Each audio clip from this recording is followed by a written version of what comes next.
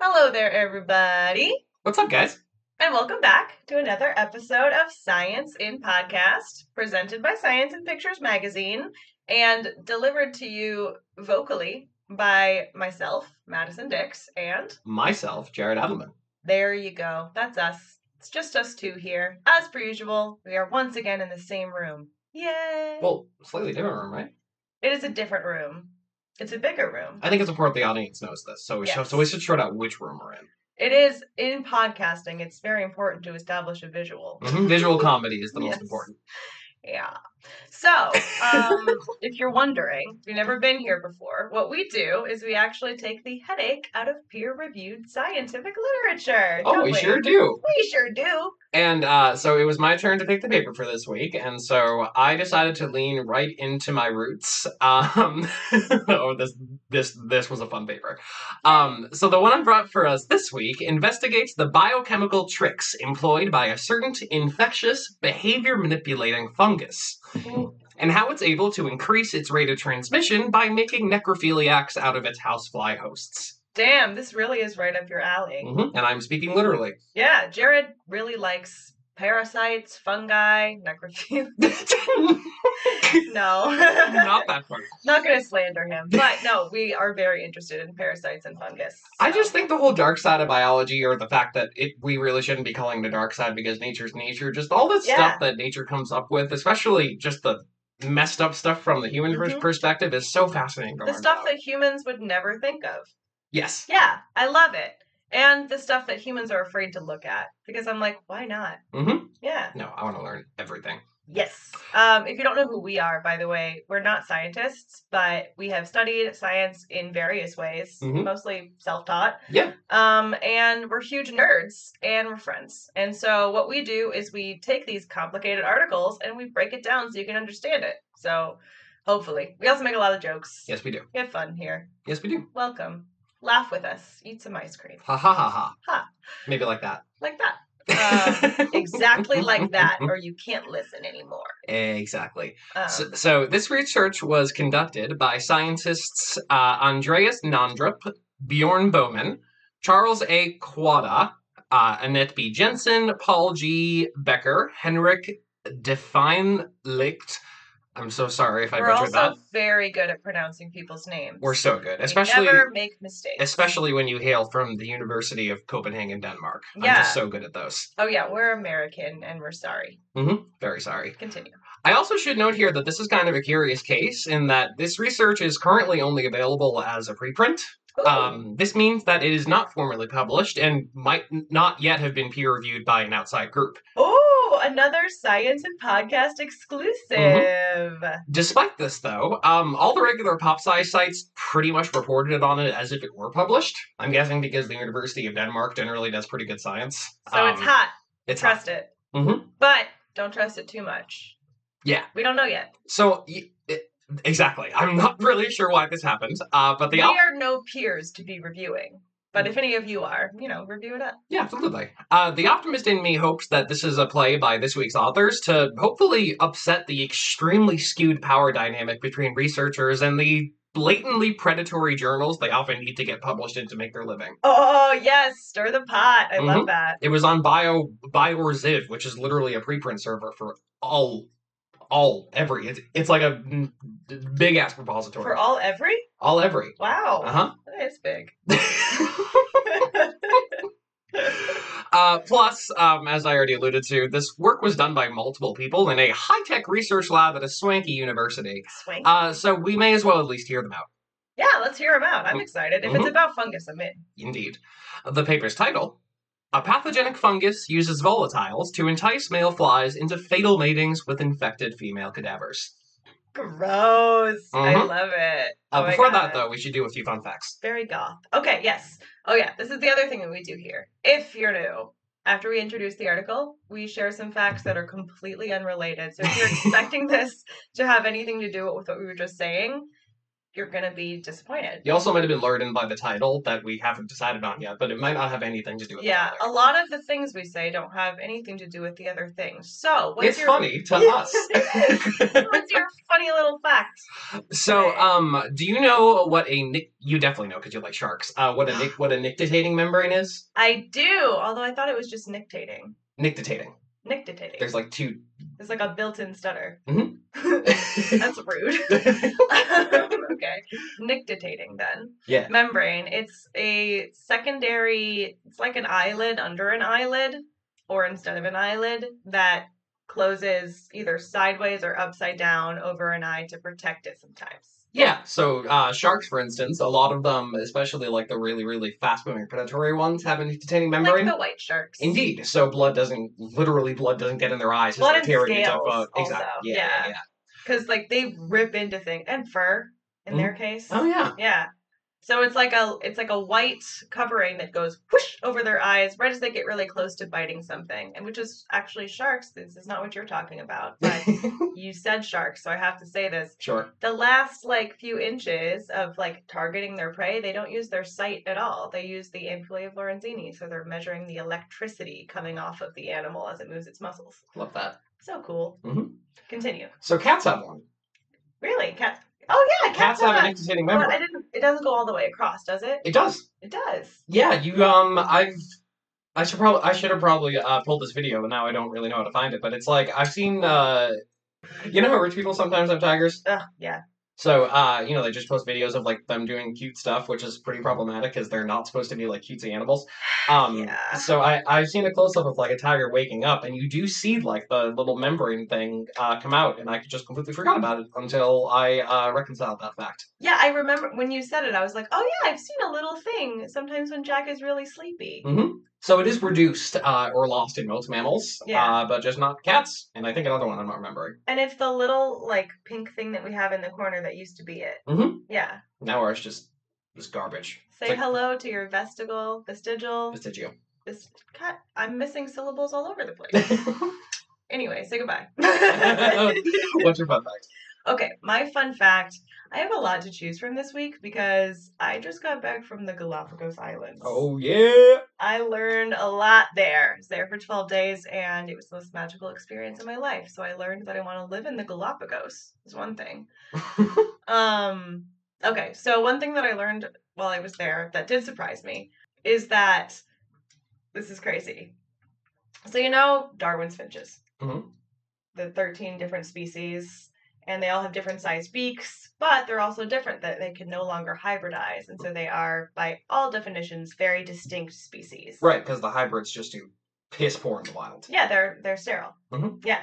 So it's very important to the theory of evolution and of natural selection that happened, that you have distinct species of finches on each island, and sometimes in different elevations on each island. They are very distinct, different species, but to the naked eye, they look almost identical. The beak size is really the only way you can tell them apart, and slight color variations and size variations. But Darwin, when he arrived at the islands, he didn't even realize that they were different species or that they were all finches. He thought one of them was a mockingbird. He thought there was swallows. He didn't give a he didn't know. Didn't really know birds that well. He really didn't. Which is fun because he raised pigeons. He was there for beetles. He raised pigeons later. Yeah. Okay.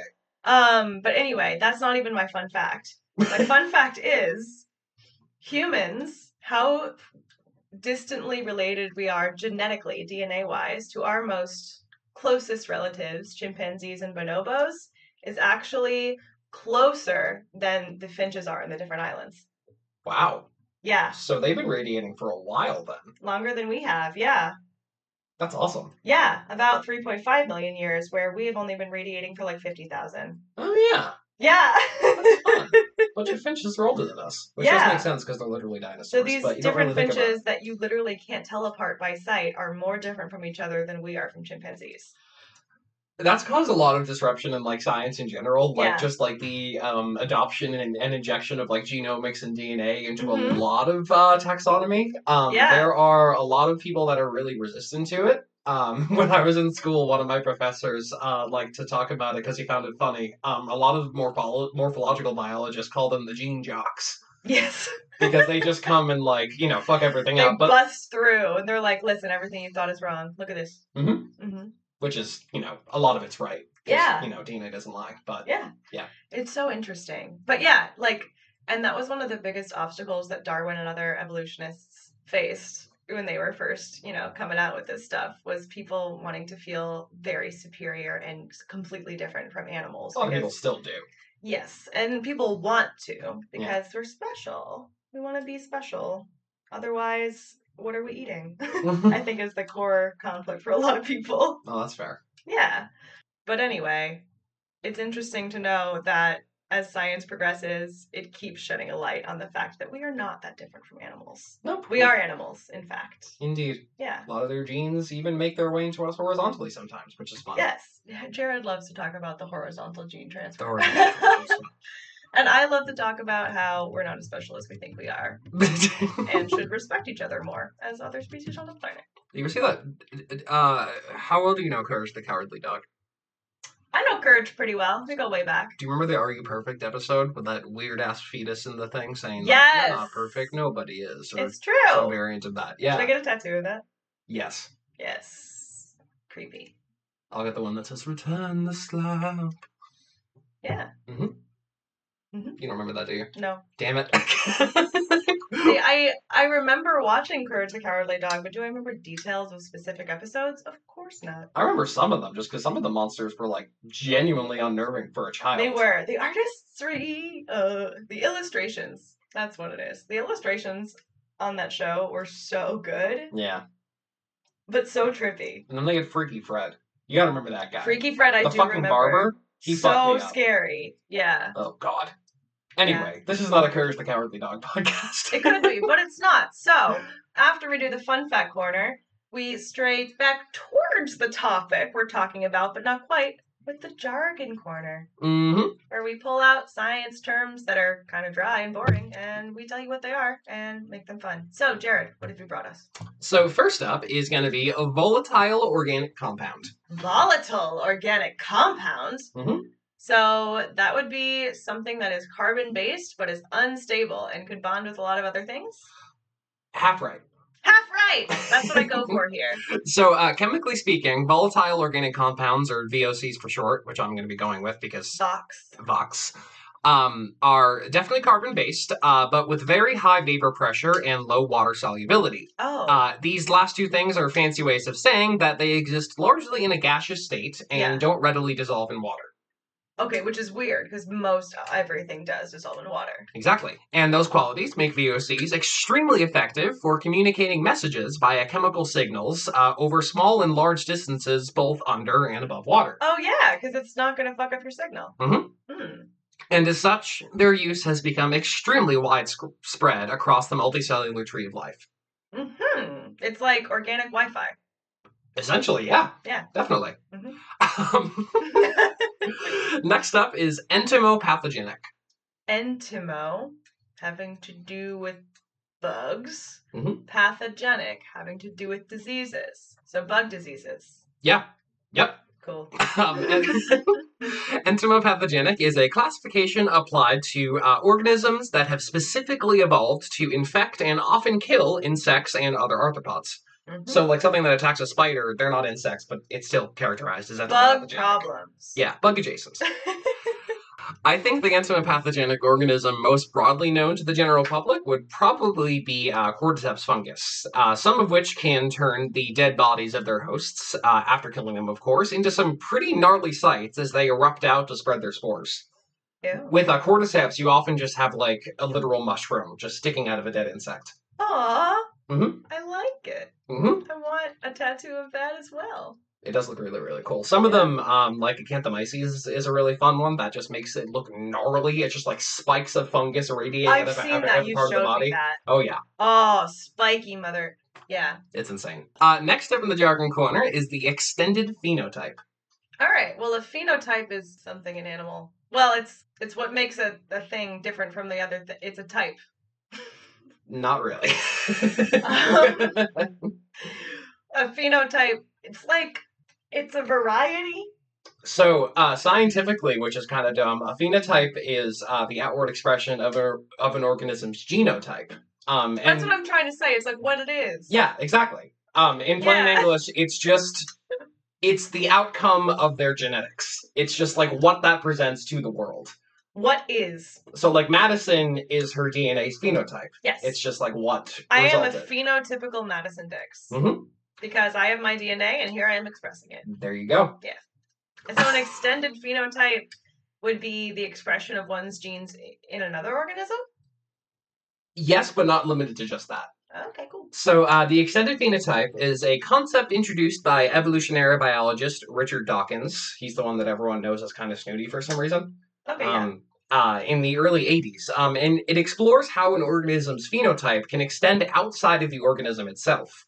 One such way this happens in nature is through the production and use of VOCs, which are synthesized using an organism's genetic toolkit and spread out to its surroundings. Oh, so like when they make the organic Wi-Fi and it spreads around, that is produced by their DNA and it's outside their body. So. Exactly, but it's not just that either. Like a beaver dam is a beaver's extended phenotype. Yeah, its imprint on the world around it based on its genetics.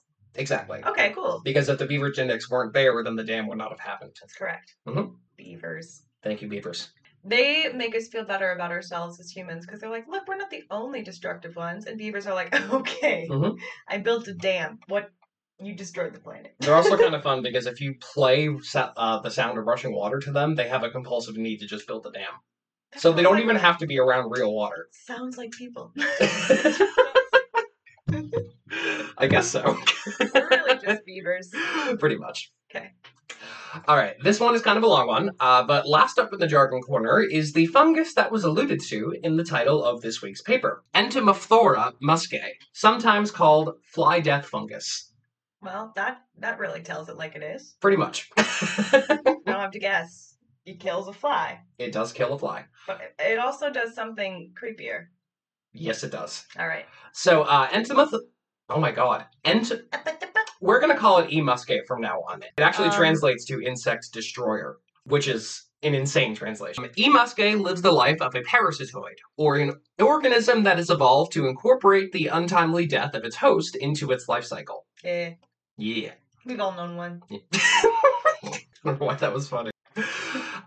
In E. muscae, this sequence of events begins when airborne spores make contact with a suitable host. Generally a housefly, but flies in the flesh fly and blowfly families can be infected by E. muscae as well. Good. Hey! I don't like flesh flies or blowflies. They're both pollinators.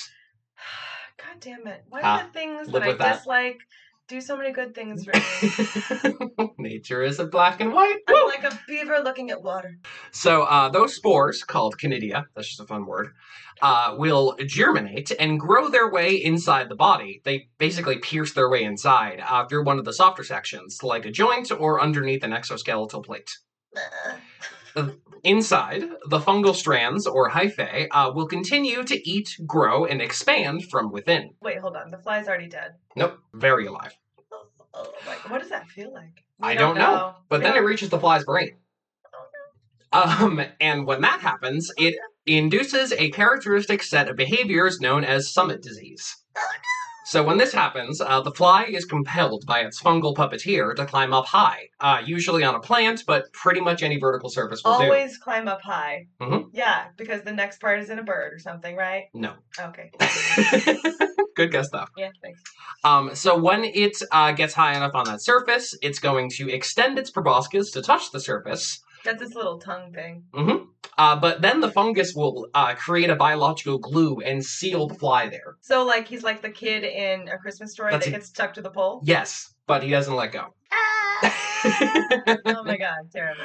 Indeed. I kind of feel bad for flies, honestly. Soon afterward, the fly, because it's stuck to the damn wall, the fly will spread out its legs and wings, tilt its abdomen away from the surface, and die. So it does a handstand on its tongue and dies. Basically. It's a way to go. Mm-hmm. But as I said, the fun doesn't stop there. Because E. muscae still has to ensure that the next generation of spores are able to find their own flies to kill. So inside its cadaver, the fungus will grow and grow and grow and continue to grow until it cracks open the softer parts of the abdomen and reaches the open air. So this is present to what we can see on the fly as a series of white bands. When conditions are right, those white bands of hyphae will produce sporangia, those structures that house the spores, and shoot them out in the hope that they will land on another suitable host. Sporangia are the things that we talked about in the slime mold episode that look like little space needles. Oh, I like that. Yeah. Yeah, so the conidia are inside those sporangia. They shoot them out. And now, we may jump into this week's topic. I forgot that we were still in the jargon corner. Oh, well, that's All good. right. That means we're doing a good job. Yeah. All right, you ready? All right, we begin the article. So E. muscae is classified not only as a parasitoid, but also an obligate parasite, meaning that it's completely unable to carry out its life cycle without making use of one of its hosts. Which means it has no choice but to destroy another life form in order to survive. Yes, indeed. And as such, it is under constant and rather strong pressure from natural selection to up its chances of host contact as much as fungally possible. Fungally possible. I like that too. For example, it is also able to detect when it has infected a host too close to wintertime, and actually take steps to protect its cadaver so it can survive and hopefully infect new hosts in the spring. The fly drops to the ground and just becomes covered in protective spores. Oh, wow. Oh yeah. Wow. Mm-hmm. And not only that, but the internal brain takeover and ensuing summit disease aren't even the only way that E. muscae can manipulate its victims. Oh, I'm scared. Oh, it's But so cool. before we get into what's scary, you mentioned winter. Do they live around here? Yes. Oh my gosh! Around here is like the Northeast United States. Oh yeah, E. muscae is almost ubiquitous, like across the world. Really? It's a very common fungus. I find E. muscae flies all over the summer. Hell yeah! Oh yeah, this fungus is it's really good at what it does. So back to the behavioral manipulation. Okay, yeah. Because this fungus is actually even more unique in its ability to manipulate not just its host, but uninfected members of the same species as well. Oh. It has been known for some time now that male houseflies are somehow attracted with and even attempt to mate with infected female cadavers. Very dead at this point. Male houseflies are freaks. Yes, scientifically they are freaks. Mm-hmm. This phenomenon can be commonly observed in the wild, despite how drastically different fungified females can look with their abdomens distended and literally bursting with fungal hyphae. They look like this. 1, fungified females is a great name for a female punk band. Oh, it is. 2, okay, so it's glued to a table. Yeah. But its butt is exploding with white stuff. Ew. And there's another one on the back, doing the nature thing that they do. So that's unsettling at best. I'm glad. So you saw how drastically different they look, right? Very different. Male yes. houseflies can tell the difference. They're like, wow, that one's dead and exploding. Yep. Hot. It's been experimentally shown that male houseflies are capable of telling the difference between infected and normal fly cadavers, but still mate with infected female cadavers anyway. So being in such close contact with these infective spores has been shown to result in rates of transmission of up to 90% in those unlucky males. 9 out of 10 chance of getting infected if you fuck a cadaver. And they're going in they weren't infected to begin with. Nope. So it's just them, their nature, that they're into this. Okay. I am judging them. I am kink shaming these flies right now. I'm so sorry. It's okay. It's okay. It's understandable. Any flies are listening. Ew. It's understandable given how I kind of just threw you into this. I was not prepared. No. Terrifying and creepy, but I like it. It's goddamn insane. It's interesting. So as powerful as this trick is, it has not really yet been at all figured out how E. muscae pulls this secondary manipulation off. Yeah, like, why are the male houseflies freaks? Mm-hmm. Is the fungus doing that, or are they just freaks? We don't know. But our authors reason that it may be a result of olfactory or scent-based sexual mimicry. Oh, the organic Wi-Fi. Mm-hmm. So sexual mimicry occurs when an unrelated organism evolves to exploit the mate recognition, the quote-unquote software of another unrelated organism for its own purposes. Example of this, maybe, correct me if I'm wrong, but in Galapagos, there's only one species of bee, so it's the main pollinator, or was before it introduced species. But the females are all black, and they're the ones who are out and about. You never see the males; they're all yellow. But the females are really attracted to yellow things. They're looking for these males to mate with, and so most of the flowers in Galapagos have evolved to be yellow. Yep, that's sexual mimicry. Woo! Mm-hmm. Another example, flowering plants like orchids releasing deceptive pheromones specific to their pollinators. While not necessarily sexual mimicry, there are also tons of known instances of parasitic and or pathogenic fungi, bacteria, nematodes, and more, using VOCs to attract their hosts as well. Although this could be sexual mimicry, we don't really know, because in the vast majority of cases, the source of attraction is not known. Is sexual mimicry what's allowing E. muscae to lead these flies to their horny demise? What a sentence. Yes. No, I don't know. We don't know, but our authors decided to set up some experiments to find out. Oh, did they find out? Maybe. Okay. So the first step towards an answer required the rearing of pupae of the housefly species Musca domestica. Tiny baby houseflies. Indeed. You've definitely seen one in your house at some point. Yep. They're ubiquitous. They're all over the world. So they got these houseflies. Okay. And they exposed them to some of the conidia, those spore-bearing structures of E. muscae, which, to be fair, has a pretty damn high chance of happening anyway if they lived out their short adult lives in the wild. They're adults for a month, then they die. Short life. Wow. Oh, yeah. That sucks. Indeed. Once our authors had some fresh fungus-infested cadavers, some great imagery there, they ran an experiment in mating behavior to see how the attraction of uninfected male houseflies to infected hosts lines up with the literature. They did this using a rather simple, repeated setup of enclosing uninfected flies in a little arena along with an infected and uninfected female cadaver. So, in an at first kind of disappointing twist, their results showed that males in this experiment were no more statistically likely to hang out with or try to mate with the infected cadaver over the uninfected. I'm not disappointed by that. Well, they were. This trend held regardless of whether the infected cadavers were in the more rampant early stages of spore formation, about 3 to 8 hours post-mortem. You can actually see a literal halo of spores visible around the cadaver at this point. And this also didn't change in the later stages, about 26 to 28 hours when the production had ramped down. Okay, so like no matter what, they weren't into it. Well, however. Or they weren't any more into it than they were to the other ones. Indeed. Okay. But that was probably just because of the enclosed area, because while they didn't seem to care whether a cadaver was infected or not, the later stages of spore formation did see a rather significantly higher number of matings in total. With both? Yes. Oh. Were they all in the same room? Mm-hmm.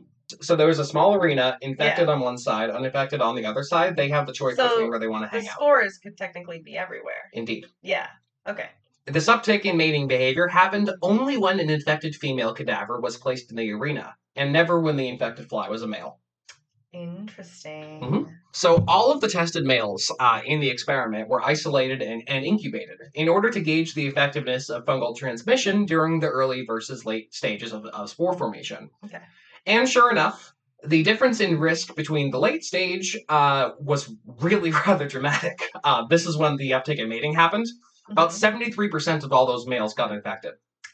Hooey! This is compared to the early stage where... That is a potent STD. A potent STD. Yeah. The early stages only saw about 15% of flies getting infected. Whew. Which makes sense because they weren't any more likely to mate. Yeah. So this basically confirmed that the sex-specific manipulation of uninfected males by late-stage cadavers confirmed very clear and tangible benefits to the fungus. Yeah, so like the fungus definitely benefited from this behavior that the males were doing once the fungus was like everywhere. But that still doesn't tell us whether the fungus made it happen. We just know it benefits them. That's a really good question. Mm-hmm. Not going to answer it yet. So throughout the previous experiments, the authors also observed occasional instances of males being solely attracted to fungal conidia. Freaks. That's like being attracted to like gonorrhea on the ground. Ew. Yeah. These flies. Ooh, an STD. Let me pick it up. What? In these instances, the males would go as far as to extend their proboscis to taste the extremely infectious spores. Stop it! Stop it! Oh, I love this paper. This made our authors wonder whether the conidia alone would be sufficient to attract a host.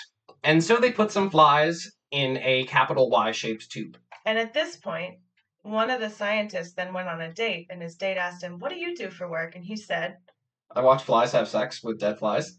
and sometimes just with an STI. They just lick it off the ground. Well, maybe they're just more forward. Would you like to order an appetizer?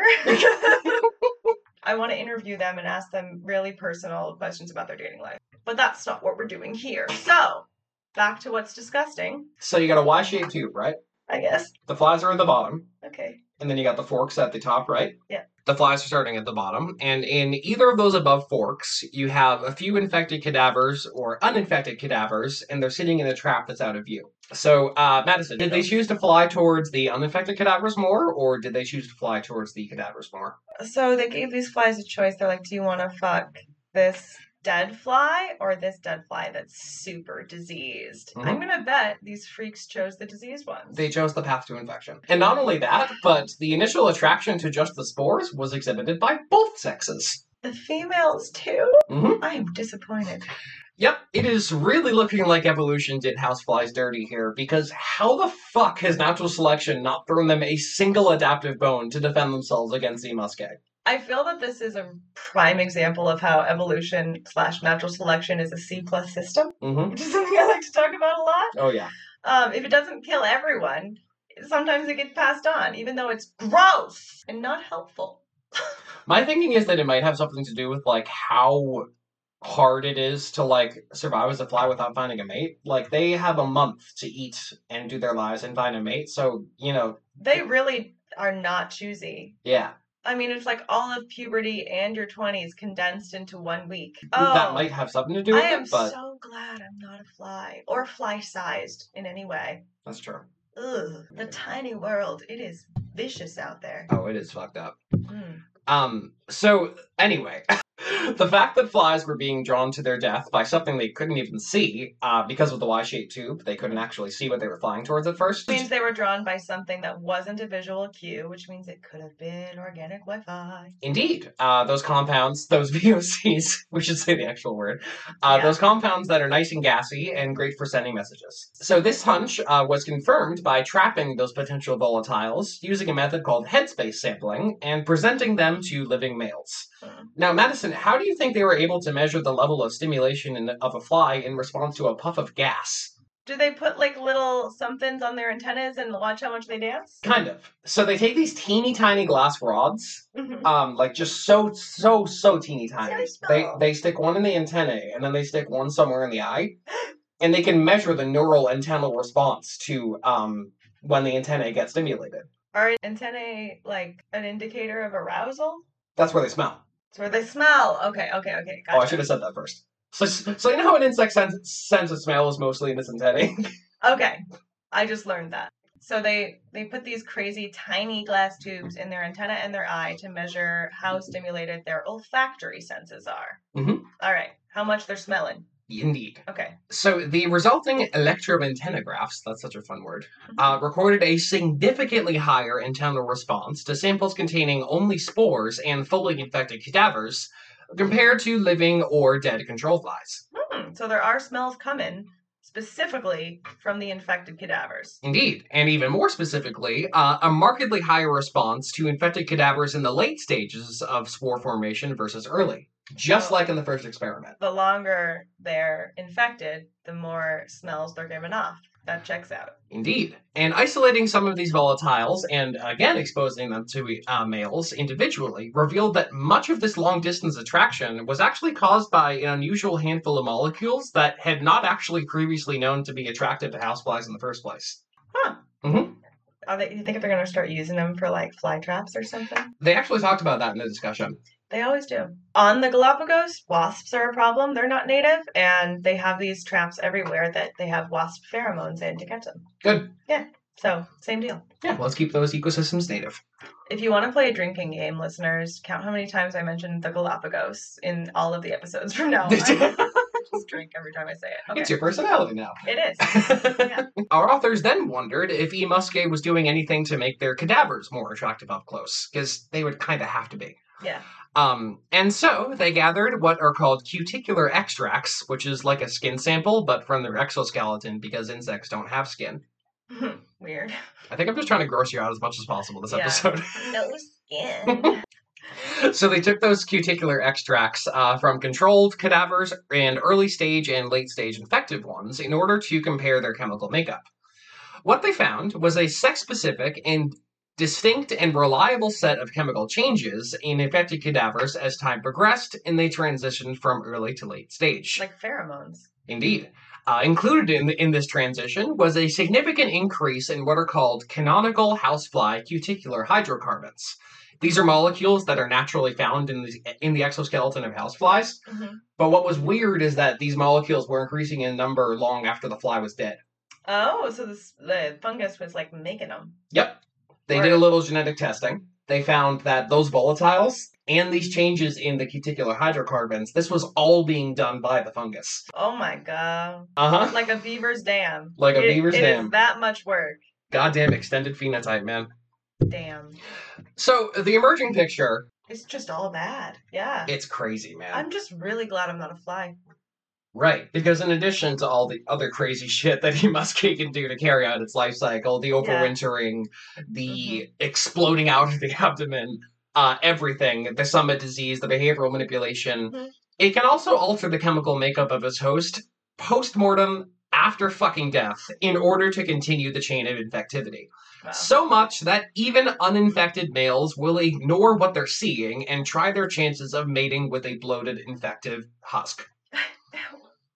And people used to think that parasites were simple by nature. Oh my god, people are so dumb. Wow, that is fascinating. We're no better than houseflies. No. Well, I guess we don't get attracted to infected fungus. Hopefully. That we know of. But, okay, so this reminds me of something that I've thought about before. Okay. Like, you know when you're up late at night thinking about the origins of humanity? Sometimes I think about how people are really fixated on the idea of the soul.